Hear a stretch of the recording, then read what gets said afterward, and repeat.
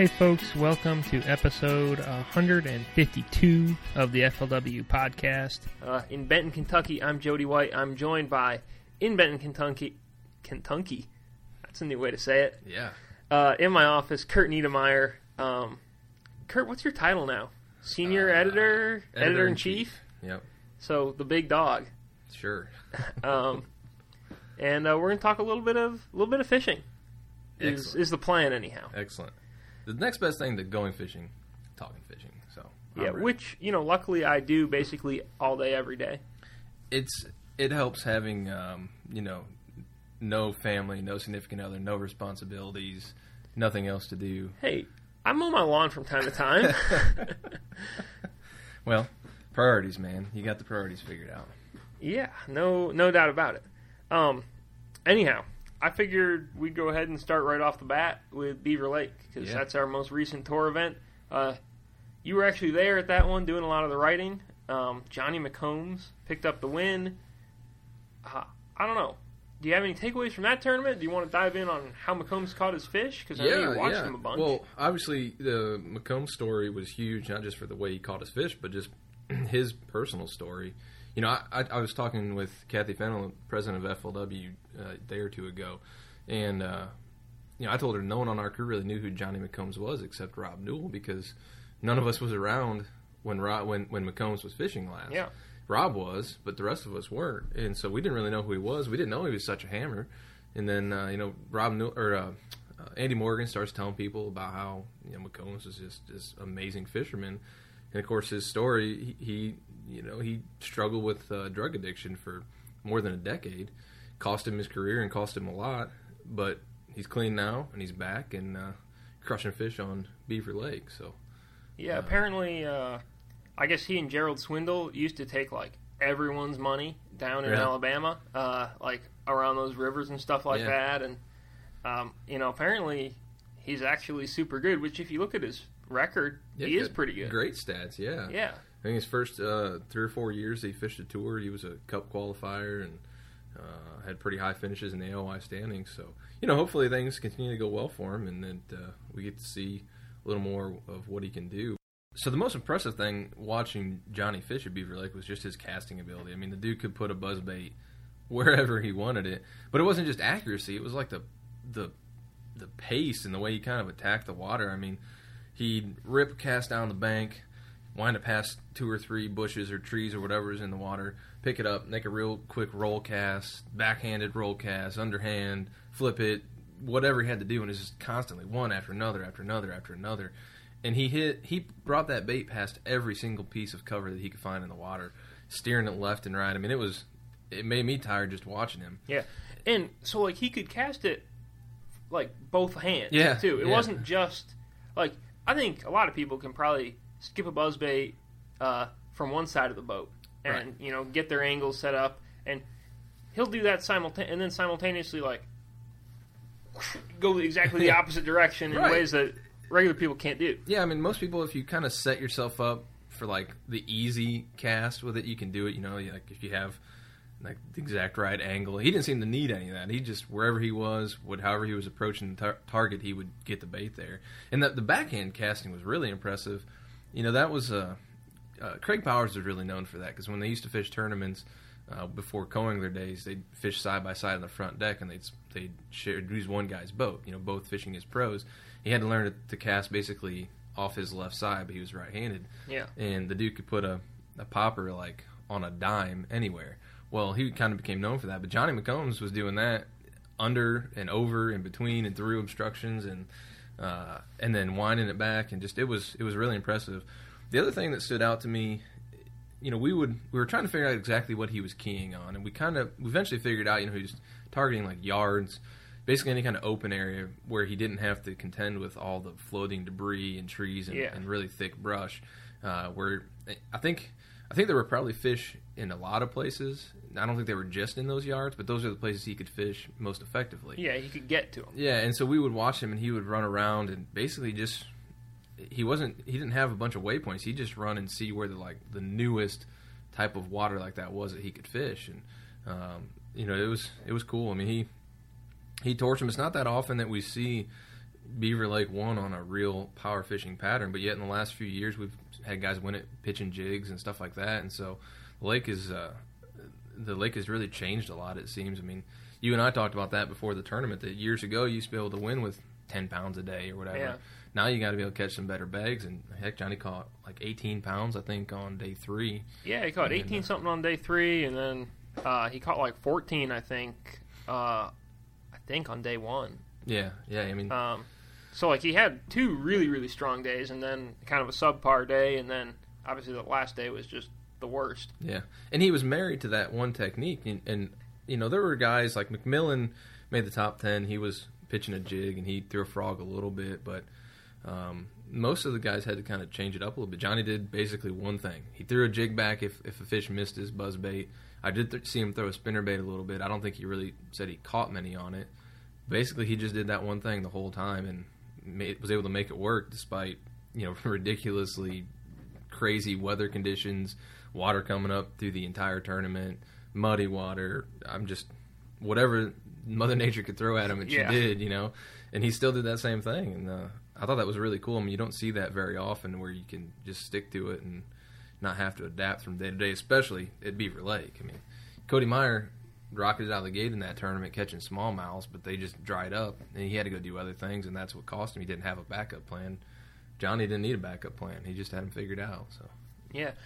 Did you ever witness any of the casting carp stuff? Because we heard about, Kyle told us about that on day 2 or day 3, I guess, that hey, Johnny McCombs is fishing spawning carp. Yeah, and we're like, what? Well, so I pulled in on Johnny at the end of the 3rd day, and he was above the dam. And he didn't fit, not above the dam, above the bridge. The bridge, yeah. And he didn't fish up there a lot, I don't believe, but that was just where we caught up with him. And Kyle was there, and we watched him fish just a few minutes, and I was talking to Kyle about it, and he was telling me about the carp thing. And I kind of was hoping to see it, because I'd seen carp all around the lake throughout the first couple days there. Yeah, they were spawning like crazy. Yeah. They were actually, you know those big log jams out in the middle? Oh, like out in the middle of the river? They were spawning on those. Really? Sean saw that. Huh. I don't know much about the carp spawn. I've never really taken time to study, but maybe this suggests we ought to a little bit, you know? Yeah, who knows? But so I talked to him about it, and then that crazy storm came in on day 3, and we spent the next hour and a half tucked up under a dock, and I didn't know Johnny at the time, you know? I didn't know he was even going to win. I should have taken that time to get in his boat and pick his brain a little bit more, but he was on one side of the dock, we were on the other. We were just taking cover, trying not to sink our boat, so I wish I had, but when I talked to him after the tournament, you know, he's not a talker. That's been very apparent. Yeah, he's not comfortable with a microphone in his face. And when I'd asked him about the carp, and I asked him like 3 different times trying to get more details out of him, he really wouldn't say a whole lot about it. And I couldn't figure out if that was because he didn't think it was as big a deal as we were making it out to be, or he just didn't want people to know about it. But I just read Rob Newell's report on it for the magazine, and he has a quote in there from Johnny talking about when they were kids trying to snag carp when they'd be up spawning, usually if the bass weren't biting, and then lo and behold they'd catch big bass doing it. And so he just has always remembered that, I guess, and done it a little bit. But it seemed to me more like it wasn't that he was necessarily targeting it, but really wasn't like going away from it when he saw it, you know, like he'd see a carp come up and roll, he would throw at it once or twice, but it wasn't like he was running around looking for that. Then again, he could have just been being cagey, and that could have been more of what he was doing, but he certainly didn't give me that impression. Yeah, I will say, on the last day, there weren't a whole lot of carp spawning. Like, if you watch the footage, I mean, it was so much colder, I feel like that really impacted that bite. The last day was way different. The way that played out, anyhow. Yeah, I mean, everybody struggled on that last day. I mean, you were running the blog, you know. I mean, how long did it take for us to even get a limit that day? I mean, oh, my goodness. It afternoon, took forever. Yeah. So everything changed. Now, the interesting thing, though, is, I mean, he still got the bites to catch a good limit that day. He could have had a limit in, the first hour if they all got in the boat. Yeah, you know? But was he losing them, or were they just not really getting it? I don't know. I watched a lot of the FLW live, and from what he said, he was saying that he was setting the hook too fast. That it was his fault. He was too keyed up. At the same time, it's hard to set the hook too fast if a fish really wants it. Right, you know what I mean? That's what I was thinking. So I think some of it was probably that those fish just didn't want the bait as much. Kind of snatching at the trailer or something, or not really eating it all the way. But I had the kind of same thought. I thought, man, if they're dialed in, he's going to hook them. But they just were maybe a little off. But that was a brutal day. Because, I mean, you can get a buzzbait bite, and it can blow up a foot away from you, and you just go like that and lift it into the boat. And if he wants it, you got him. Right, you know? Steve Kennedy toad style at Forestwood Cup. Exactly. Oh, man, I could watch that forever. In fact, I'm going to go watch that video later on here. I could watch Steve Kennedy grill burgers and think I'd have a good time doing it. He's such a funny guy. But no doubt. Yeah. But yeah, it was a cool Beaver Lake tournament from the stance that we got to see something totally different. And when you've been going there that long, it can get old after a while. Yep. Beaver Lake's known, though, for throwing something different at us every year and for the variety. I mean, the most consistent takeaway from the last few years, though, is you got to win with largemouths. I mean, everybody keeps talking about the smallmouth bite, and obviously Cody Meyer proved you can catch some big smallmouths and you can catch limits of smallmouths. But even those first few days when he led, he had to have a kicker largemouth in his bag each day. Yeah.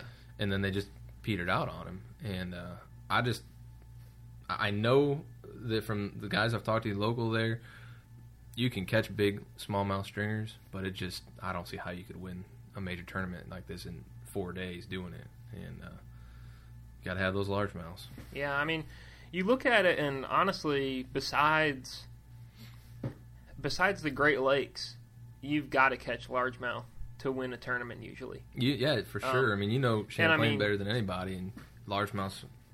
I maintain in the fall, like if there were more major tournaments on Champlain, like September on, we'd see an event or two get won by smallmouth. In fact, Joe Lucarelli, is it? I think that's his name. He won a tournament all on smallmouth once, and it was like September. Yeah, wow. Like September or October, or something like that. Because they get big and they get fat that time of year. But usually, like when you go in June, too many of them are on beds or just getting off. Yeah, and the largemouth got done earlier. They can't quite compete with that weight. Yeah, I don't think in the South. You could win theoretically you could win a 1-day tournament in the South on smallmouths. Like you could go to Dale Hollow potentially and do it. But even Dale Hollow, maybe that's not the best example. Because the thing about Dale Hollow and Cumberland, and we saw it at Cherokee when there's those East Tennessee, those mountain lakes, and you can win on smallmouth there, definitely. But the limits are all jacked up, so that makes it really weird. Limit, yeah. The reason that Cherokee tournament that Bass had, that Wheeler won, was won on smallmouth so easily was because they didn't have to play with the limit for that event. It was like 15 inches. Gotcha. It was they waived that across the board. Otherwise, some of the guys who you routinely would go fish for largemouth probably would have at least made a much stronger run at it. Yeah, I mean, you could, if we ever had a BFL on Beaver Lake, I could see a 1-day event still being won on smallmouths if a guy really got onto them. But doing it multiple days in the South, it's just so hard. If we went to Mille Lacs, yeah, sure. We went to Lake Erie, Detroit River, those places. But yeah, it's even the spots. I mean, a lot of the guys in the top 10 didn't really weigh many spots. A few of them did, but they were all trying to catch largemouths at least. They knew that's what you had to have to move up. I think Brazier caught a fair amount of spots. Yeah. I think Canterbury did. They were fishing the same spot. That boat ramp type deal. Yeah, they both caught a limit of spots off that place. But well, like Cody, I mean, the third day, a lot of the fish McMillan caught were spots because they were ones he caught that came up schooling. Oh, that's right. Yeah. But yeah, I mean, none of those guys catching spots probably prevented those guys from taking a shot at the win.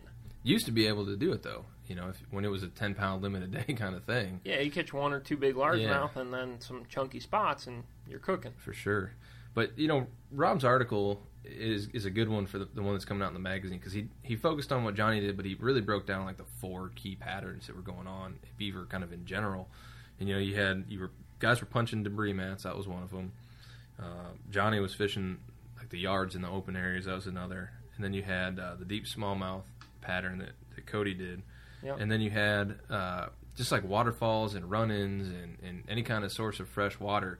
Now, it's been, the last couple times we were at Beaver, I was on shore, But I've been on Beaver in the past and been around most of the lake. I don't remember that many waterfalls. So I guess those are temporary things, obviously, when the water's raining or it's raining nonstop like it was. But it was everywhere. I mean, it would just be pouring off the side of a bluff wall. Some of those waterfalls, I mean, you could. I mean, it was pretty unbelievable. You can get back underneath them, and I guess that source of fresh water coming in is kind of what attracts those fish, and a lot of guys were keying on that. Yeah, no doubt. I mean, that's a pattern that I thought was going to play a lot more at Cumberland. Oh, really? Because I know, like, that's a big time deal on Dale Hollow and Cumberland and those other mountain lakes, where when you get inflowing water, but we never quite got as much rain as I thought we were going to get at Cumberland to really kick that pattern into high gear. And I also just think that it wasn't going as good as it can be. Well, anywhere you've got fresh water and drains kind of pouring into a lake, there's usually some kind of they'll get around that. Even on Kentucky Lake, which is a lowland, flatter bank kind of lake, you can get on those kind of things, especially in the springtime. Terry Bolton has talked about that before, throwing like a red shad wrap around drains in the backs of creeks in the wintertime. Well, like late winter, early spring, and especially if the rain's maybe warmer than the lake or something like that. I don't know exactly what he keys on, but that's definitely a deal. But a lot of guys were doing that. I mean, I watched Cody flip this he flipped back through a big log jam and worked his way in under this waterfall, and he broke like 3 fish off, and he caught a couple.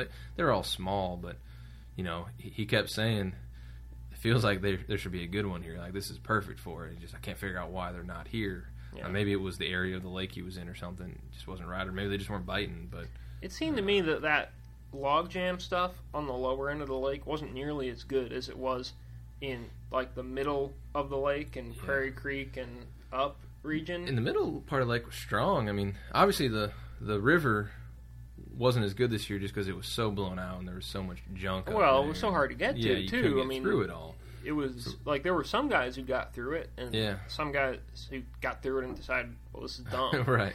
So that certainly changed things to not be able to go to where it's been won the last few years. But that was the other guy who I wish we knew a little more about what he was doing was Thrift. He was a little cagey about what he was doing, which is kind of typical Brian Thrift. But basically throwing a Ned rig a good part of the tournament, and I think he was catching some good smallmouths. And I don't know. He caught all his fish on a swim bait the last day, though. On the last day? Yeah. Okay. He wasn't. It wasn't like typical Brian Thrift, run around like a maniac with your head cut off. He was kind of dialed in on something, but he wouldn't really tell anything about what he was doing. So he never does, though. You so often you get a quote from him, and it's kind of it sounds really good. You're like, all right, this is good, and then you actually start to think about it, and you're like, wait a minute, he didn't say anything. Yeah. But that's kind of Brian Thrift, which I guess I'm just going to lead that right into our next discussion here. Brian Thrift, master of the universe. Yeah, basically. Yeah. So we've got an AOY blowout underway. Yeah. Do you think anyone can catch him? Well, I can't claim to know Scott Canterbury. So Scott Canterbury's in second, and he's 80 something behind. Yeah. He's 84 points behind. Back, yeah.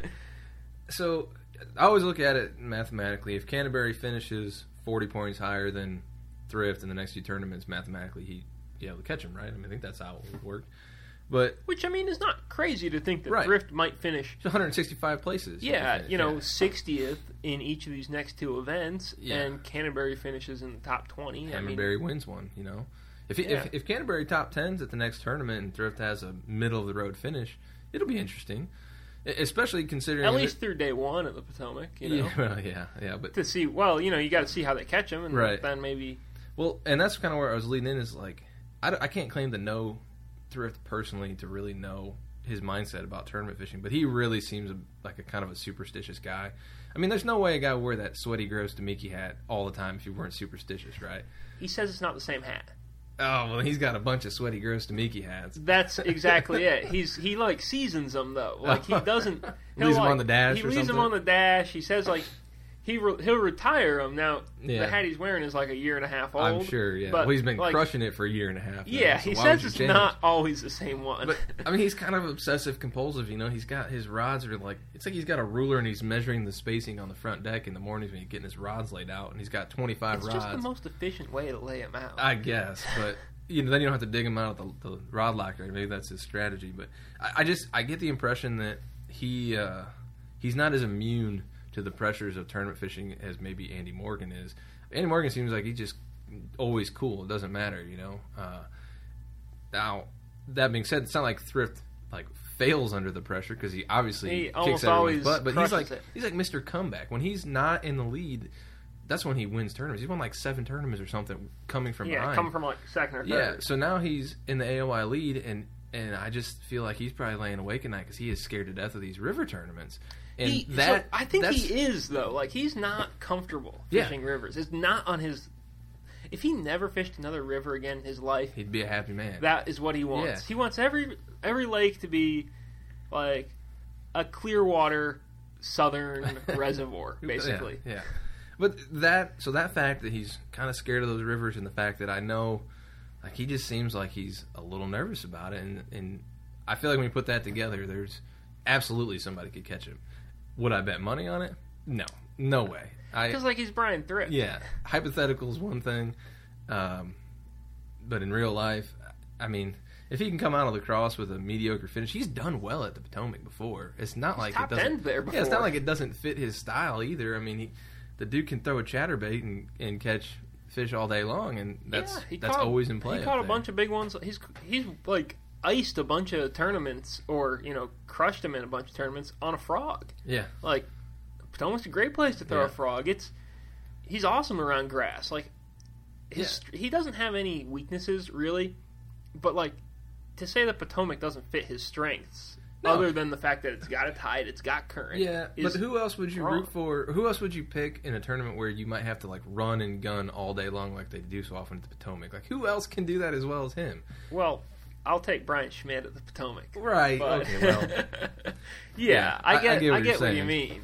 So I don't know. I mean, I would have a really hard time picking against him. But you asked me if it was possible someone could catch him. Absolutely, it's possible, especially with Scott Canterbury on his tail. I mean, Scott's never won AOI, and he now has the advantage of being the guy who's just kind of waiting in the background. I mean, we've seen it before where a guy comes from behind on the last tournament, and Thrift led going into the Potomac a couple years ago. Scott Martin was, I think, like third. Yeah. Past John Cox and Brian Thrift at the Potomac. I mean, so and like Cox was like leading that. Like Cox started the year super strong. Yeah, and then he kind of tailed off.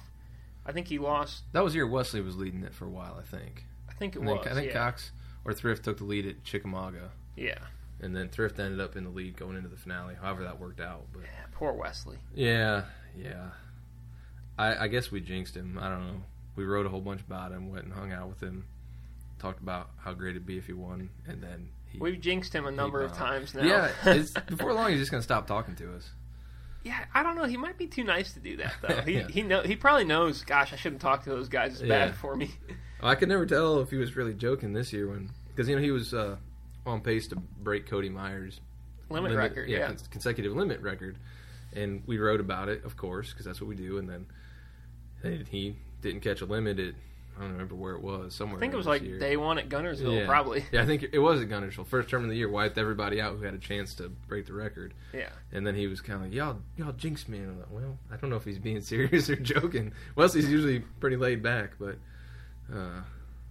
I was rooting for him. I mean, I thought he was going to do it. I thought for sure with the schedule this year, I thought every one of these tournaments I thought was going to be a kind of place where guys would just catch a bunch of fish. Guntersville just was so tough weather-wise. That was the whole deal. I thought Guntersville, I mean, I kind of thought we'd see bigger top-end weights at Guntersville, but I knew there was a chance for guys to struggle. Really? Just that early in the year? Yeah. It's just a little bit, like if they held it like 2 or 3 weeks later, it would have been probably on. Yeah. At the same time, I don't expect Wesley to ever be one of those guys who struggles. Right. You always expect him to catch them. Well, and he's said it several times. I mean, he makes his living catching 5 fish a day. He hasn't won a whole lot of tournaments, but he's always around. He's always at the championship. So, I don't know. I guess we got off track, but as far as Brian Thrift goes, the most impressive thing to me is that he's averaging a 5th place finish this year. I mean, most guys get 1 5th place finish a year. They're pretty happy. Yeah. If you make a top 10 or 2 a year, you're like, all right, that was a good year. But the thing that we forget, and I did the numbers on this for an AOY update after Beaver, is that when Brian Thrift won the AOY in, I think, 2010, he averaged like a 7.6 place finish. Now, that was a 5-tournament season because Red River was canceled that year, and that was when it was supposed to be a 6-tournament year. But, I mean, averaging 7.6 place, that's the best of all time on tour. And I wonder why it's been so bad these other years, you know? Well, yeah, I don't know. Well, no, just because no one's fished like Thrift has this year. Yeah. Even, we had some AOY years where guys averaged like 30th place. I mean, 30th place is a good average finish, But 30th place, I don't even know where that would get you this year. They're just crushing it. I mean, it'd probably get you about where Mark Rose is. Yeah. I would guess. Well, like Canterbury, I was going to look up his finishes. So he hasn't, we haven't been talking about Canterbury as much just because Thrift has had the lead the whole time. But, when Andy Morgan won it, his first AOY, he and Cody Meyer had that awesome, neck-and-neck race going on. But, so like Canterbury here, he finished 53rd at Harris Chain. That's the only time he's finished worse than 30th. He has 3 top 20 finishes and 2 of them are top 10s. I mean, that's pretty dang good. Yeah. I mean, that's a really good season. He made a check at every stop. But yet, his name's hardly come up just because Brian Thrift's been killing it from day one. I mean, back-to-back runner-up finishes to start the year. Scanlon in 3rd, 48th at Gunnersville, 19th at Travis, 18th at Harris, 8th at Cumberland. So that's 3 top 20s. And then 25th at Beaver Lake. He really hasn't had a bad tournament at all. He's got a $10,000 check every single tournament. I mean, he's living right. Right. And we've talked about him a lot because it's kind of been a little bit of a surprise how well he's done. You don't expect to. He was decent over on the Elite Series, but you didn't come into the year looking at him as like a guy who was going to contend for an AOY title, and all of a sudden, here he is, neck and neck with Clark Wendlandt and Brian Thrift. Right. And you're like, whoa. Do they even bass fish in Kansas? I don't even know if they do over there. I mean, granted, he's not far from Missouri, Arkansas, Oklahoma. I think he drives south a lot. No one's going, it's like, oh man, I want to be a bass fisherman. I think I'm going to move to Kansas. I wouldn't mind to move to Kansas because I like the bird hunt, but I don't think I'd go there expecting to crush a bunch of bass. But we did have a Kansas State team win the college championship, though. Yeah. Maybe we're overlooking a bass fishing hotbed in Kansas. I don't really think that we are. No? All right. I mean, I think there's probably some good bass fishing there, but I don't think that it's anything that we need to, do like a massive expose on or anything like that. Right. I got you. Well, I guess what's probably going to happen in this AOY race is that Andy Morgan's going to come from behind. He's going to win it at Potomac River, and we're all going to not be surprised. And all right, what about this? Mark Rose wins the next 2 tournaments, and he goes back-to-back to start and finish the season. And crushes Brian Thrift's hopes and dreams. Yes, again. He would be so dejected. I'd be worried about him. We would need to have someone watch Thrift. Yeah, I would think so. Yeah. It was fun watching them battle it out, though. But I really wish that Rose had not tailed off after he won those 2, because I would love to see Mark Rose, Brian Thrift battle all the way to the end. And it doesn't look like it's going to happen. I mean, he's 100 points back of him. But bass fishing is a funny sport in some ways because, I mean, we talk about Andy Morgan's top 10s and Clark Wendlandt's top 10s, and we rattle off their stats all the time to kind of make our points when we're talking about how great these guys are. But, I mean, you really only remember the guy who wins, right? And so we'll always remember that Mark Rose won 2 tournaments. Now, we'll probably always remember that Brian Thrift finished runner-up because he did it twice in a row to the same guy. Yeah. But, I mean, in a normal year, a guy finishes second place, you kind of, you don't really remember him a whole lot. There's no glory that goes along with it. JT Kenny finished second at Harris, right? I don't know. Or was it John Couldn't Cox? tell you. I don't remember. It was one or the other. Yeah, I guess I'd have to even look up. Second place at Beaver was, did Reyes end up in second? Yeah. Yeah, that was like 2 weeks ago. We're talking about Beaver Lake, and I can hardly remember. But the fact that Brian has taken those 2 runners up and then kind of almost kept that pace, that's remarkable, and so we'll remember it. So at least he gets to sleep well at night knowing that, those good finishes won't be forgotten. Yeah, if only those fish had been just a couple ounces bigger, he'd be averaging 4th place instead of 5th. Right. Yeah, he's had an incredible season. Staying on the AOY hunt, the Rookie of the Year race, it looks like it's, I don't want to say it's over or anything, because it's not. There's probably more volatility in that than anywhere else. Yeah, for sure. Bradley Dortch is in 12th in the Angler of the Year standings. He's got 803 points. So he's your leading rookie. Then Aaron Britt is in 19th in the AOI. He's got 774. So it's actually pretty close between those guys. And to be honest, I mean, both of them are having really, really excellent rookie seasons. And then, let's see, scrolling on down, Justin Atkins is in 34th. He's got 731 points. So he's still in the hunt, too, or pretty close to it. And he's probably the last rookie that would be on pace to make the Forest Wood Cup. Which would be kind of cool to see 3 true FLW Tour rookies make the Cup. That doesn't happen every year, I'm sure. It's a hard thing to do to fish that well. I don't know. Do you have any takeaways from any of those 3 guys who are in the cut and in the hunt that you've seen over the year? So I haven't been to all the tour events this year, and I feel like I haven't had the chance to really get to know those guys enough yet. So I don't know their backgrounds and styles well enough. I mean, I know Dortch is from Alabama, and I think he's from Alabama, right? Yeah. And then he lived in Florida for a while, back in Alabama.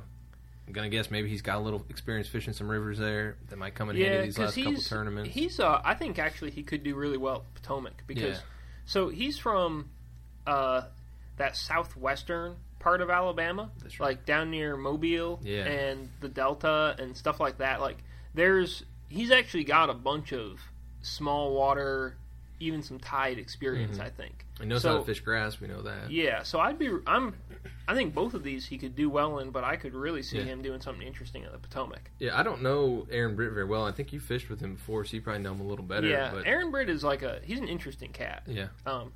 But he seems to really, this year, have a knack for, coming in with 5. Whereas, we've had some tournaments this year that have been really tough tournaments. For sure. And it seems like, I think he's really, I don't want to say he's, the next Cody Meyer or anything, because, the 2 guys, their personalities and just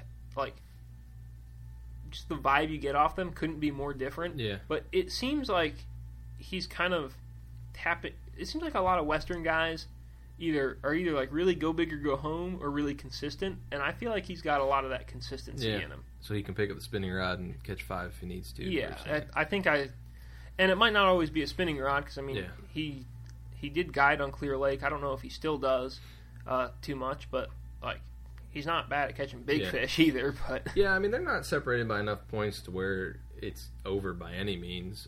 I mean if our last 2 tournaments were going to northern fisheries that were deep clear water kind of deals, then I might be more inclined to say Britt's got the better chance to come from behind. But I mean you made a real good point about Dortch. If you know anything about tidal fishing coming in, you've got to step up on most of the guys because it can really change things drastically. And then he's got the river experience, the tidal experience, the grass experience. He's riding the high of having won a tournament this year. I mean, it's gonna be tough to catch him, I would say, but anything's possible. Anytime you go to a new fishery, and I would bet good money he's never fished at La Crosse.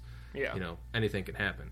And then you got other wild cards at La Crosse too. If he decides to lock up, who knows? He could end up not making it back. Yeah, you could end up blanking on a day of fishing. So that could be huge. And I would guess, and you fished up in that region more than I have on the river. I mean, I would guess that we're gonna have a lot of guys with their weights fairly close together. Probably won't be very many ounces or pounds separating a great number of places. So that's going to be an important thing to look at. Like 1 3-pound fish versus a 2.5-pound fish could really boost you way up the standings and could really impact who makes the cup. And so they got to make sure they're on that just a little bit better quality fish. Yeah, I think that type of place it's a lot like Lake Champlain, where granted you don't see the same top end weights there as you see at Champlain, but you've really got to be catching them. You can catch a lot of fish and have a great day of fishing and come in with let's say 13 pounds, and you're like, well, dang it, I'm in 70th. Right. And so is everyone else. Right.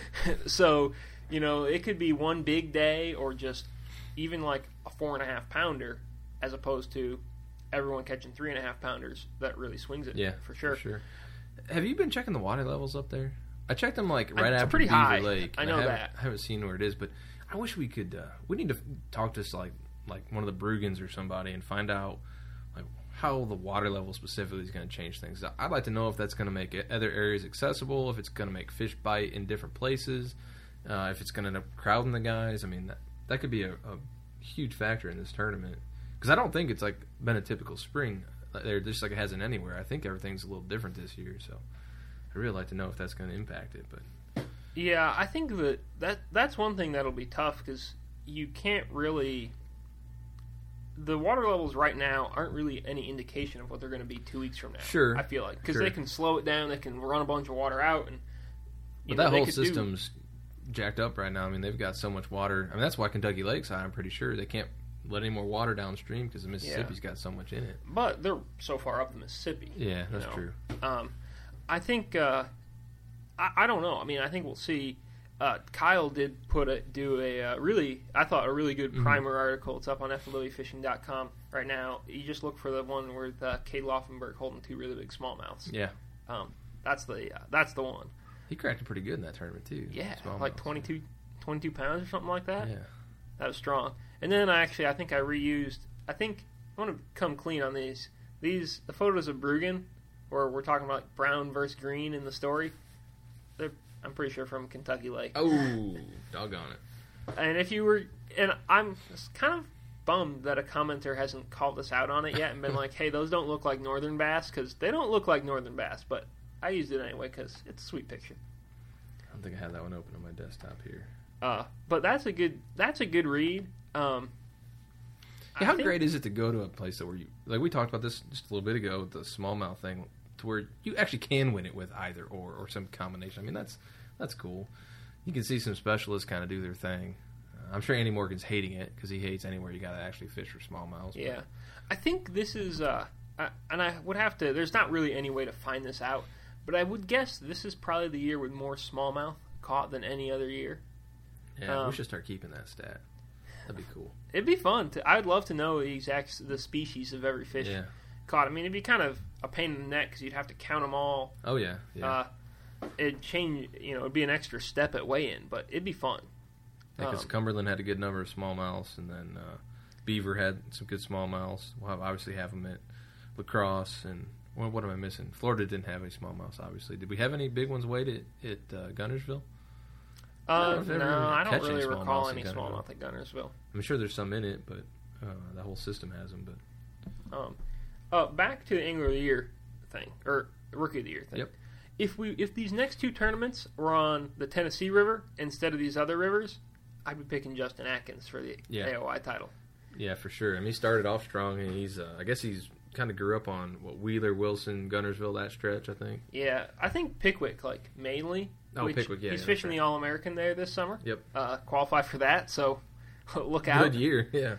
Yeah, he could. I don't know. He could be poised for a kind of a lawyer-esque season. Yeah. If things break right for him. Tennessee River is always good to locals, especially once you get past the spawn. It's very good to locals, and we've seen that throughout the course of our tournament history. I mean, if you're a Tennessee River guy, well, maybe I shouldn't say locals. Maybe there's just more like a style. Like Tom Reddington does really well on Tennessee River. Marcus Zakor won the All-American on the Tennessee River.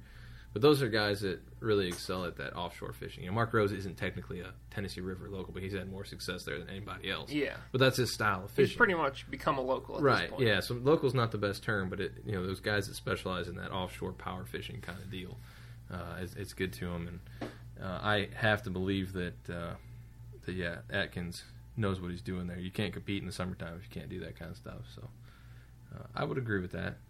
I wouldn't I'd probably be less happy about the season, though, if we're going to finish the last two tournaments on the Tennessee River. I'm excited to go to some new places. So I wish we were having a tour event on Kentucky Lake right exactly now. Right now? Because the water's in the parking lot? The water's, way up, and, I think it'd be super interesting to see. I don't think you really feel that way, though, because then you wouldn't be able to go fishing, and you'd have to cover the tournament. Hey, who says I wouldn't just quit? Just turn it in and sign up as a co-angler? Yeah, I might just hop in that thing. Yeah.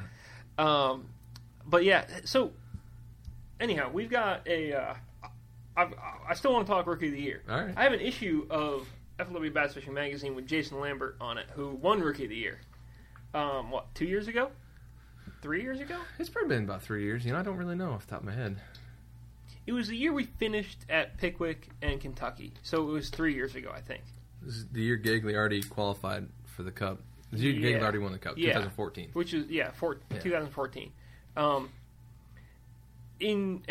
Since then he's had a kind of strange career, but he's definitely got a career in pro fishing. Yeah.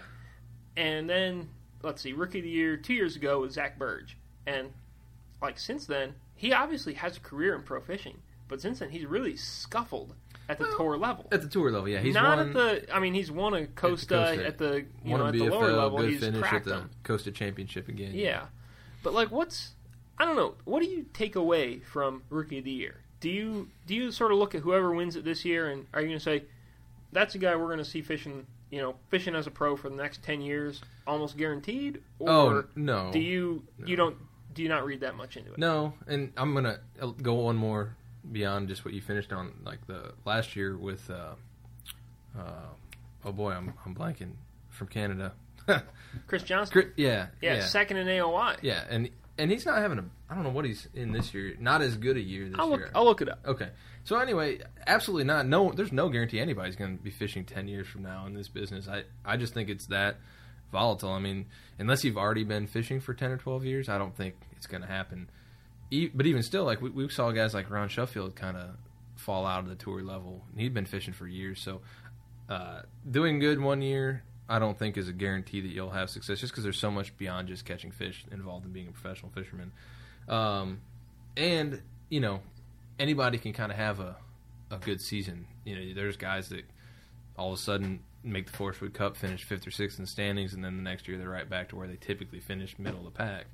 I don't know what it is, though. I don't know if have we ever even had a Rookie of the Year race that was won by a guy who didn't qualify for the Cup? Has that ever happened?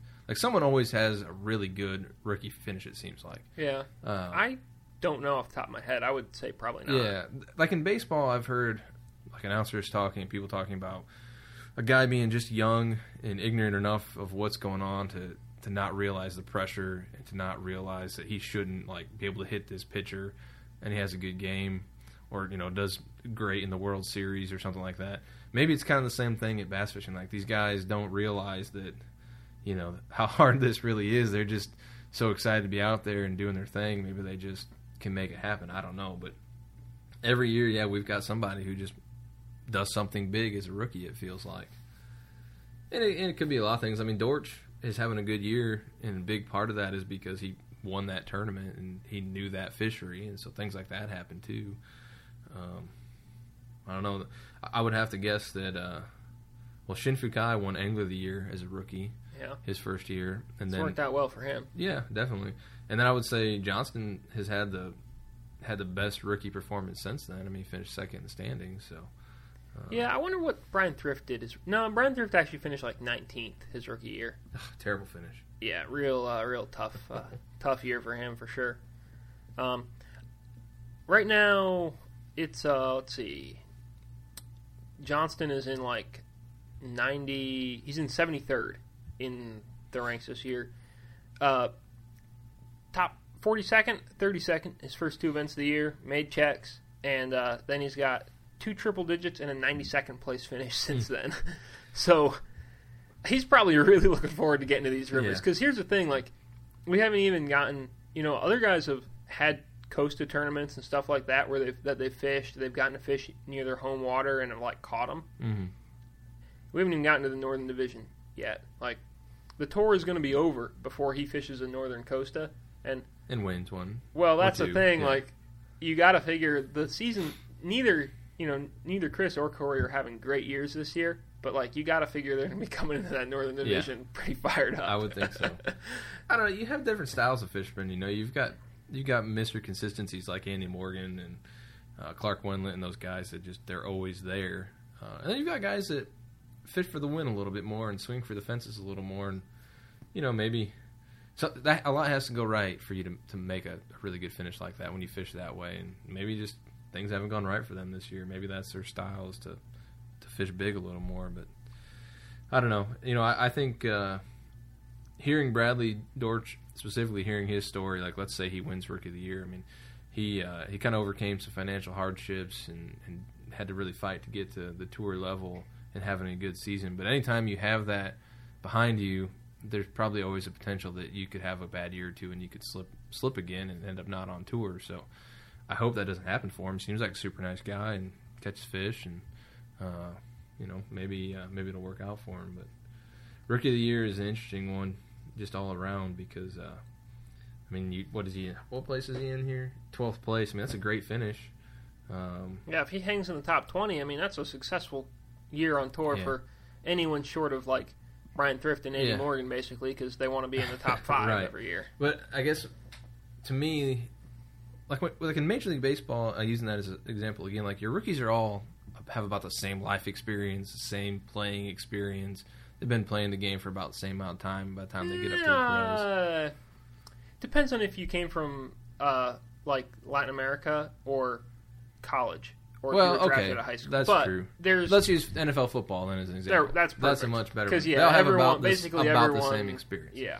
And in fishing, it's totally different. I mean, I don't know how old Bradley Dortch is, but I'm guessing he had quite a few years on what Zach Burge had when he first became a pro. I guarantee that. And so it's totally different. We have rookies like Jay Kendrick, who has been fishing tournaments at high level for years. I mean, Marcus Sikora, if he fished a tour next year, he would be considered a rookie, and he's already won a ton of stuff. Yeah. So totally different financial backgrounds, experiences, tournament history. I mean, it's not like some of these guys haven't fished all around the country already when they finally come out on tour. It's different. So Rookie of the Year's it's not different than what you'd have in baseball or football or whatever the case is. Yep. I figured we kind of have talked a fair amount of lacrosse mixed in here, and obviously that's next week. Kyle and I will talk that extensively, I figure, because we'll both be there on site. So rub it in. I won't be there. Hey, you could come up. I know I should. But there's a little media thing going on afterwards. I'm assuming the fishing is going to be great. Yeah. I'm really hoping they're on beds. I really want to sight fish some fish this year. I haven't sight fished anything. It's been super lame. But anyhow, I figured I'd kind of break it up between our high level stuff and I'd drop down. Yeah. Recently, I guess this week or last week, Bass Pro Shops signed on and is now the title sponsor of the FLW High School Fishing Opens, which we've had a number of them already this year.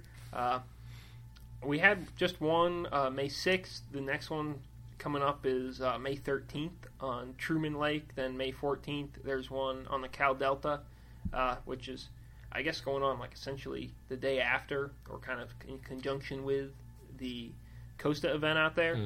And I don't know, it seems...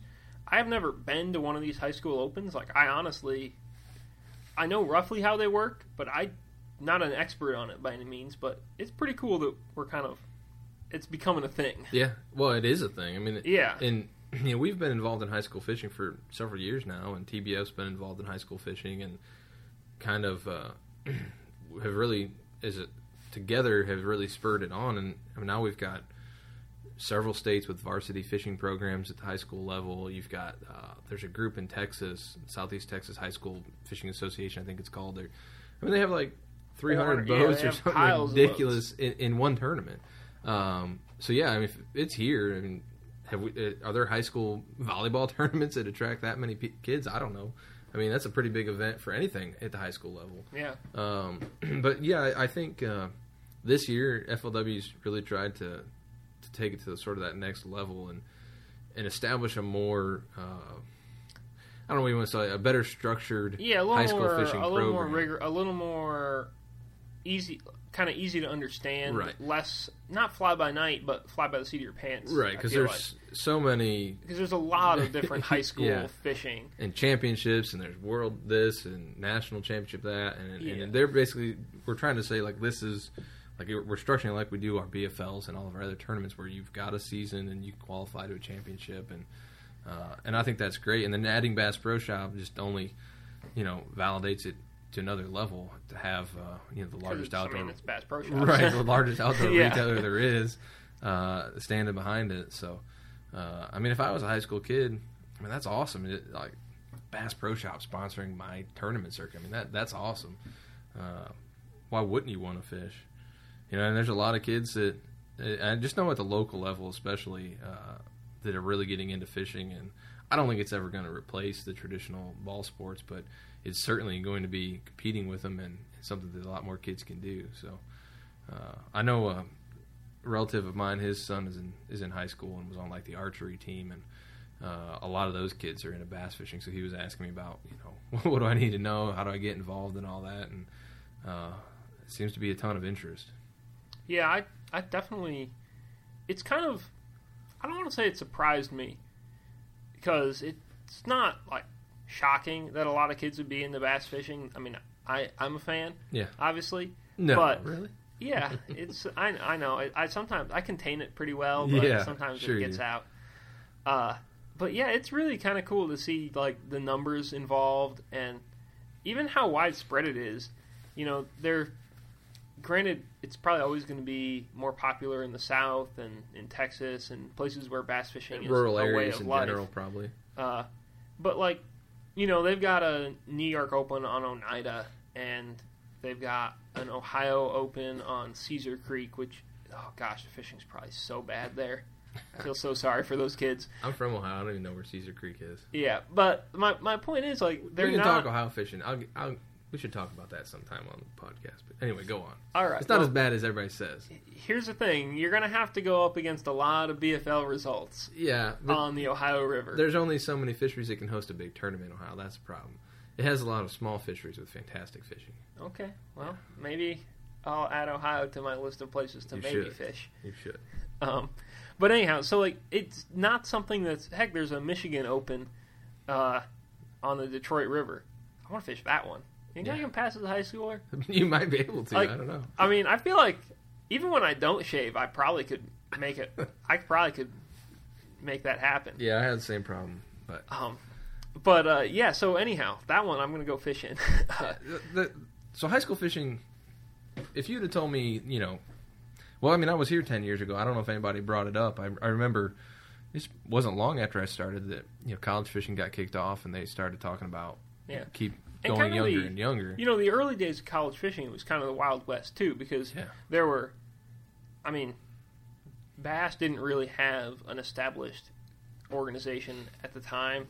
There was, you know, Collegiate Bass and us, and it was a whole mess. Yeah. And it's still kind of fragmented, but everyone basically knows what it is, if that makes sense. In those early days, talking high school or college fishing, they kind of had to figure out what would work even as like a format. Like, would enough people show up with boats if we didn't provide boat drivers? Because at the beginning they provided boat drivers. They had the Costa guys stay after. Because I think they assumed, well, most college kids either don't have a boat or can't afford a boat. But what they obviously found out is that they're just as diehard as the guys that fish who aren't in college, and they either borrow a boat, steal their dad's boat, buy a boat, whatever they can do. I mean, there's obviously enough people who can get a boat to keep the college fishing numbers way up. You can probably expound on that more. I take slight issue with that, but I'm happy to move. Well, here's the thing. I think because FLW college fishing was so easy to get into, that you didn't need a boat. There were like travel expenses paid at. You got a much broader spectrum of people who participated. Like, there were a lot of people whose first tournament they ever fished was a FLW college tournament. That makes sense. And to get in now, you got to be pretty serious about it. Yeah, you have to you have to either know people who have a boat or have a boat.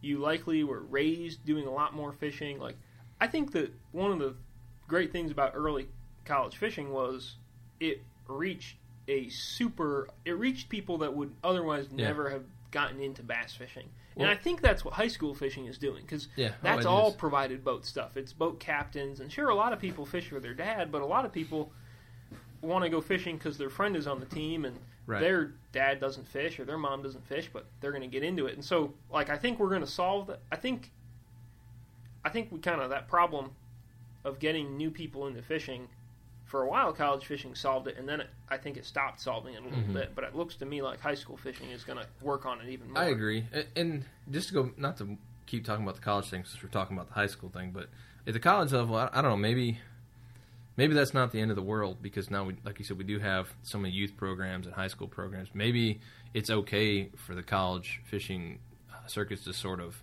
favor the really hardcore college fishermen. Maybe we're just at that point now where it's not like I went to Ohio State.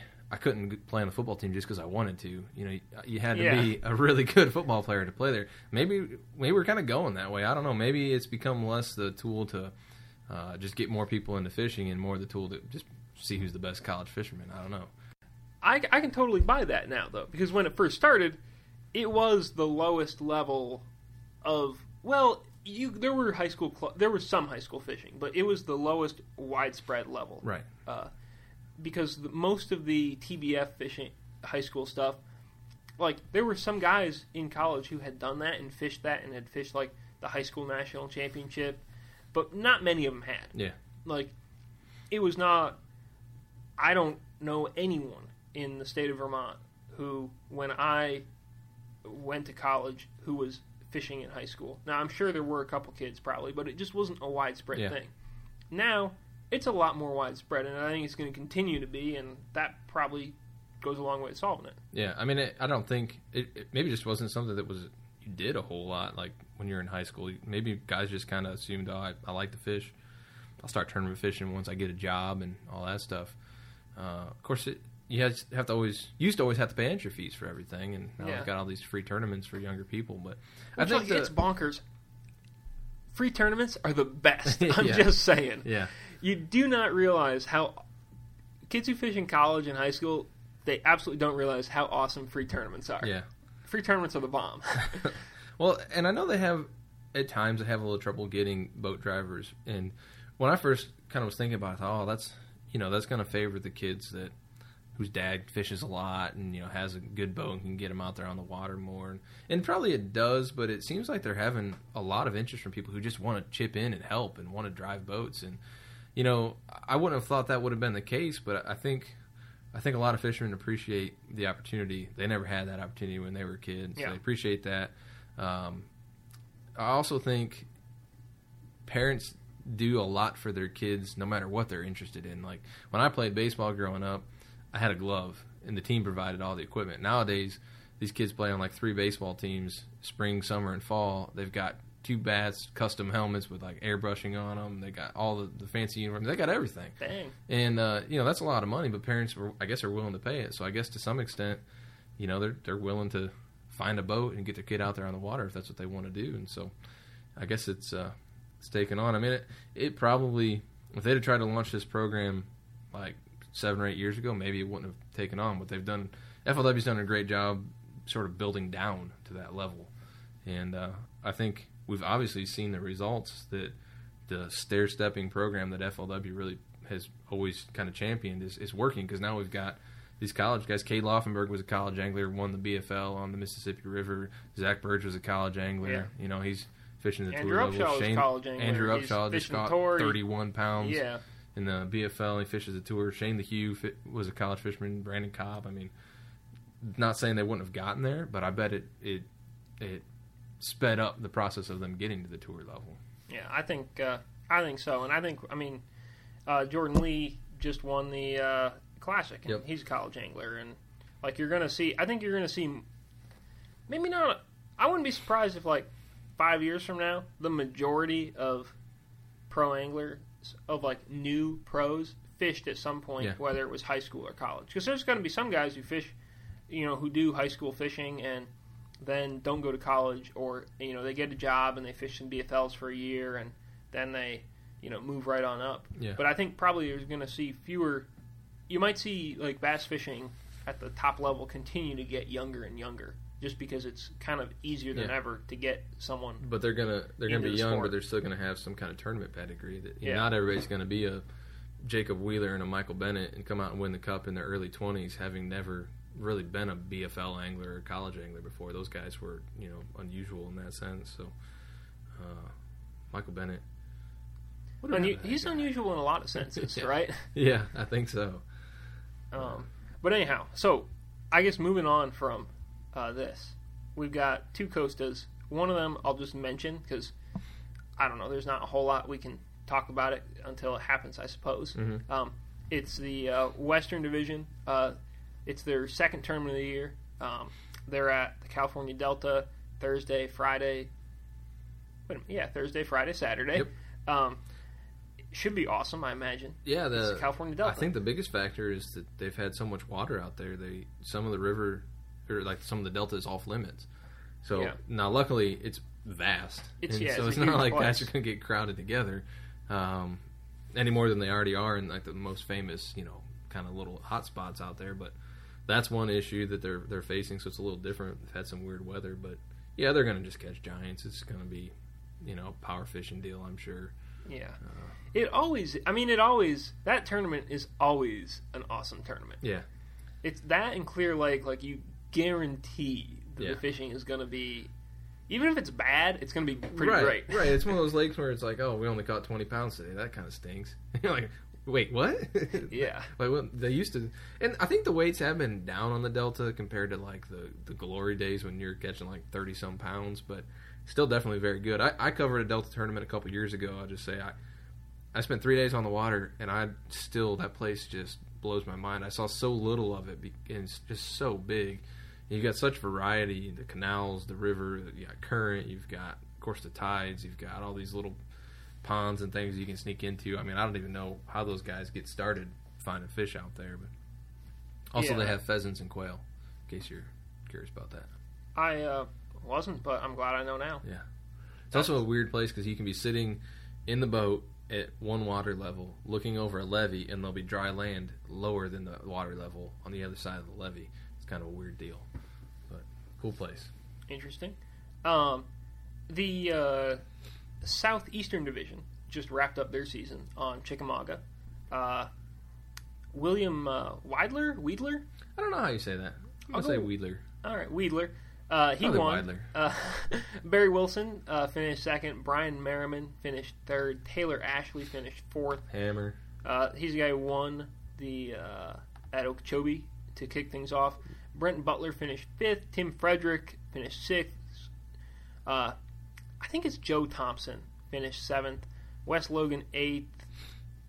Hensley Powell ninth. Anthony Ford 10th. And then, where did Randy Haynes go? He was in like third or fourth the first day. 18th.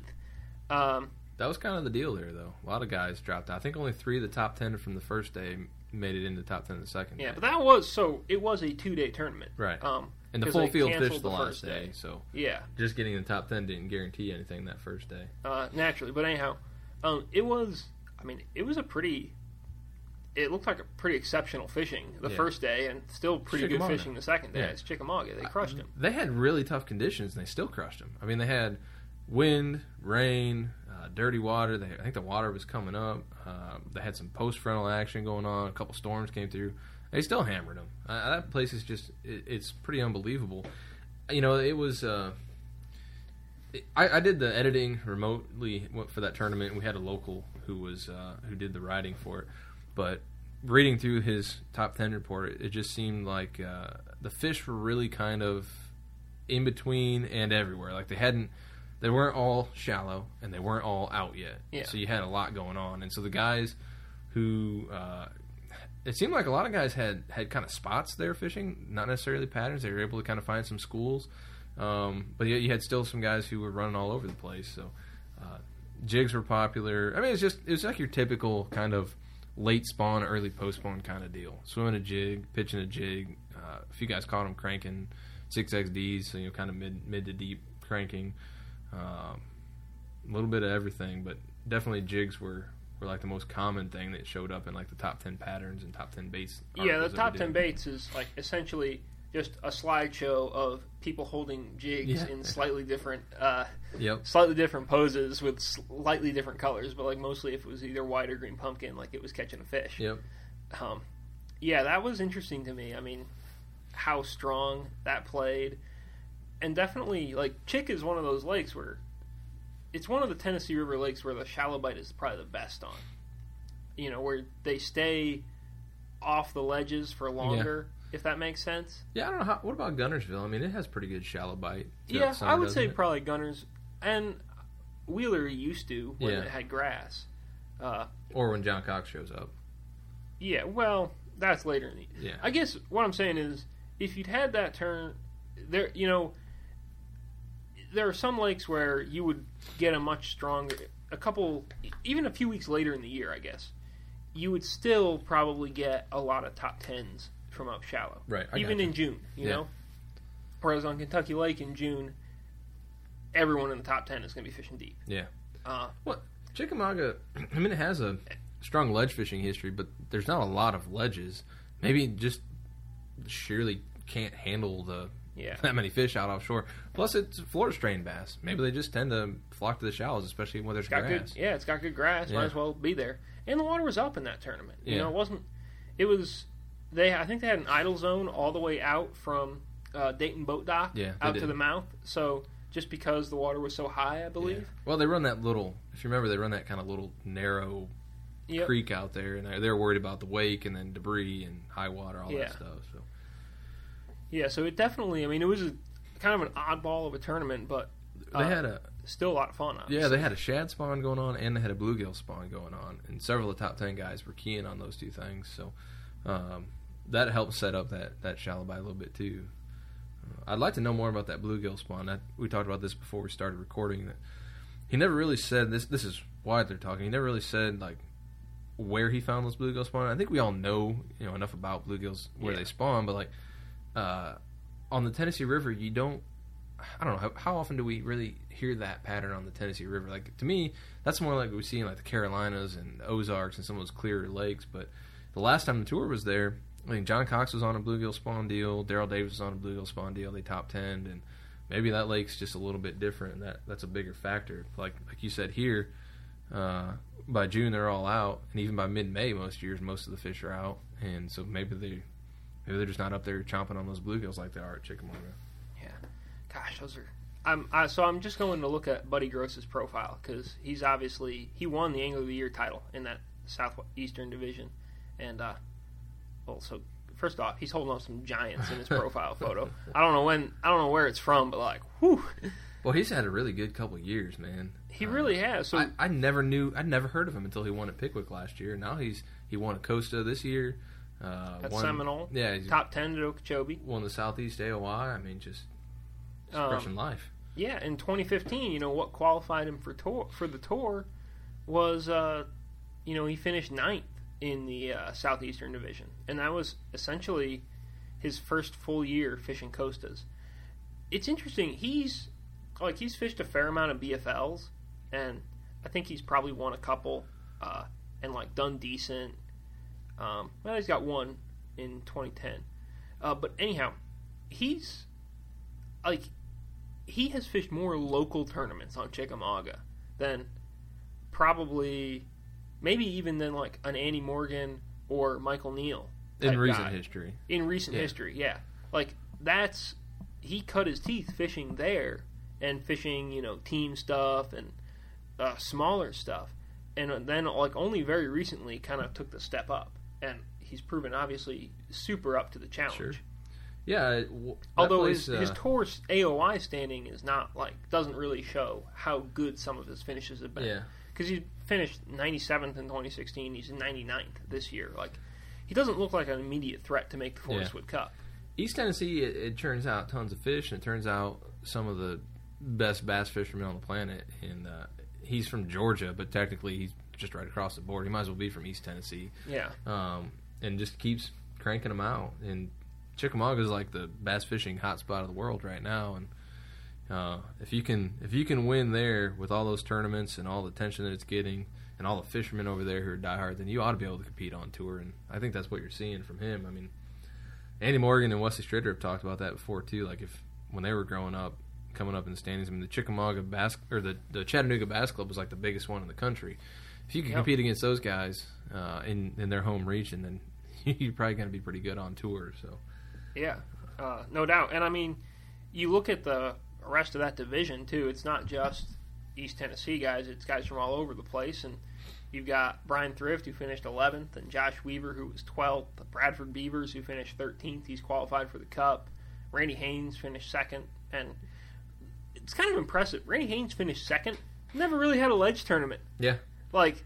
what is he? He's been holding back on us a little bit. I don't know. I mean, he had a stretch there where he did really well in Florida. Randy's really good at like just boiling down what he has to learn to do well in a tournament series. Like he talked about that when he was fishing the tour. Still, like, yeah, he's a ledge specialist, but he wanted to become a Florida specialist. So he spent a bunch of time in Florida in the off season because he knew, boy, if you can do well in that one region, we're going to go there every year.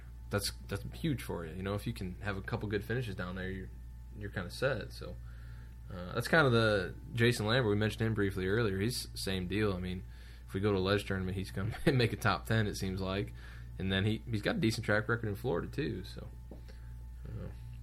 but it is a very stacked division. Not that, you know, the Northern Division's not stacked. I mean, because you've got the best guys from that region competing, but just in general, as far as like the national tournament scene goes, there's some absolute hammers that fish the Southeast Division.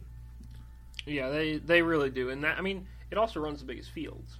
You know, exactly. Which it's running I think there were like 190 something boats at Chickamauga. I think that's right. Yeah, like 196, 97. And they probably had 130 plus at the at Seminole, and you know, I know there were 230 plus, and then 250 a full field at Okeechobee. It's bass fishing country, and also it draws people from other regions because you can fish early in the year, and they're like good fill-ins in between tour events for the tour anglers too, because they're held at the time of year we're fishing tour events. And they're awesome lakes. Right. Like this schedule was just a glorious schedule for just crushing them. I mean, you don't have as much motivation to go fish the Northern Division if you live in the Southeast because your tour season's over, and go up there and fish against those local guys. Maybe they use it to extend the season, I guess, but probably won't see Andy Morgan fishing any Northern Division tournaments. Yeah, I guarantee that. I will say I've been trying to work on Luke Duncan to fish the Northern Division. Really? I think he deserves to catch more smallmouth. There's a lot of smallmouth in that one. That's what I want to see. I want to see more guys just go for the smallmouth. Yeah. That should be more people's life goals. What's on the Northern Division schedule this year? Oh, dude, it's a great schedule this year. Let me tell you about it. You would say that. Well, no, it is. It's a fantastic schedule. It's Champlain, then the Thousand Islands, then they finish off at the Potomac, I think. Yeah, August 24th. Which that one's going to be like really, really hot. That one might not be. I'm not as in love with that tournament as I am the others. Are you covering all three of those? I am. Yeah. I'm hyped. It's going to be awesome. How convenient that you get to spend a little time where the smallmouths live in between events, huh? Right?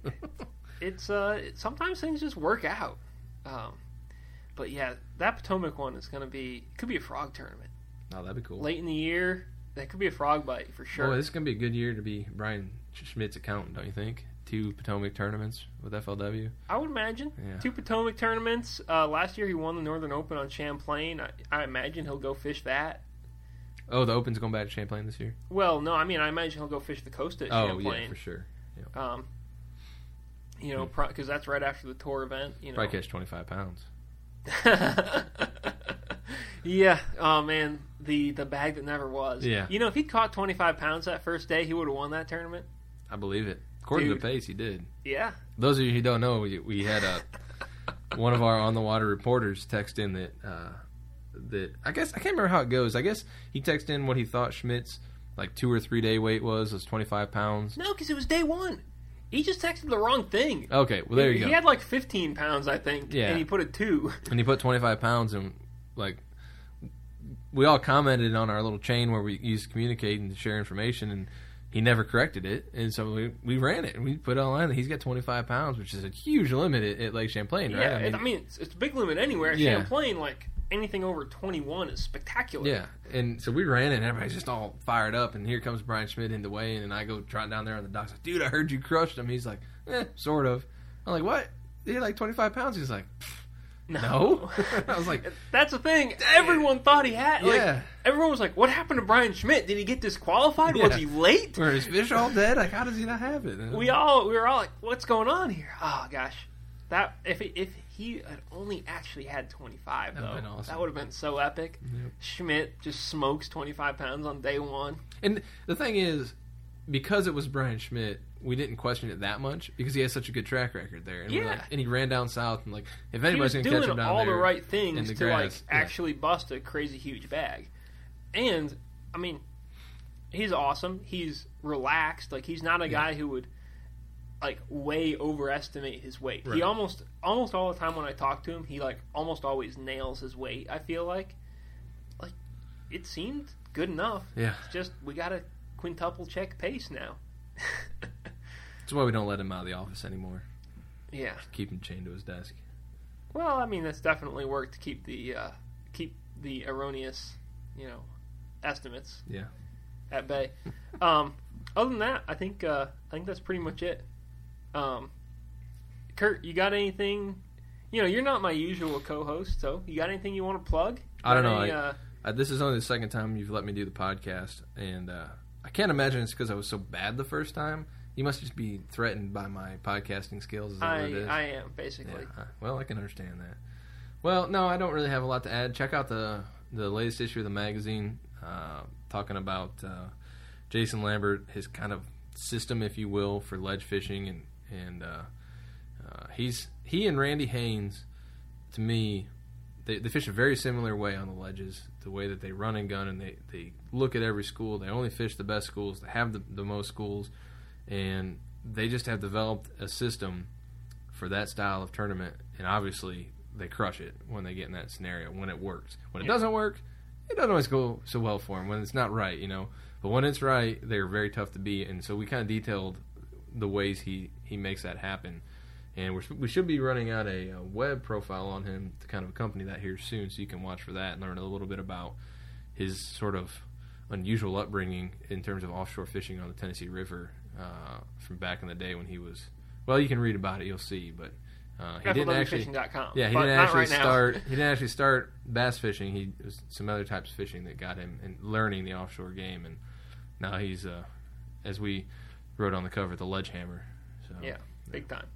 So watch for that. Next issue is going to have a cup preview in it. It won't have the full field, but we'll preview the tournament the best we can. That is going to be a cool tournament because there's a lot of grass in Lake Murray this year, and I think we're going to see a shallow summer shootout, and Scott Canterbury is going to duel again with Brian Thrift, and it's going to be another epic showdown. I think those two are going to be the odds-on favorite in that tournament. All right. So that's what's coming down the line for the magazine. Otherwise, I'll be sitting here. Not the guy who won last time? Gagliardi? Yeah. I mean, he'll contend, but I'm not going to root for. I'm not rooting. I'm going to pick the other two to be the favorites. All right. It's a 3-day tournament, and I talked to a guy down there who believes that it's going to be really hard for the guys who want to focus on schoolers to compete because they don't have that fourth day where their consistency can outlast the big limits coming shallow. It's all in the preview. I don't want to let everything out right now. You got to read the preview. Okay. Should people follow you on Instagram or anything like that? Or do you not want Curtis_Niedermeyer, I believe, is my Instagram handle. I'm not the most active on social media. I don't know. So. There's a lot of babies and dogs, and occasionally fish. I almost posted a photo of me getting one of the staff rangers stuck between two trees trying to get into a little pond on Kentucky Lake the other day. But then I thought better of it because I didn't want Bill Taylor to get mad at me. So he doesn't have Instagram. Oh well, dang! If I'd have known that. Put up whatever you want on there. Yeah, cool. Well, that's good. As far as everything else, FLW official on Snapchat.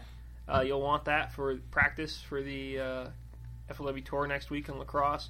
FLW Fishing on YouTube, Instagram, Facebook, Twitter, FLWfishing.com. I'm Jody Blanco on Instagram. I can't really think of anything else right now. So that'll probably do it. Awesome. All right. Well, Kurt, thanks for stopping by. You Pleasure got it, as man. always. I'll see you again in about a year and a half, probably. Next time you actually let me on the show. Perfect.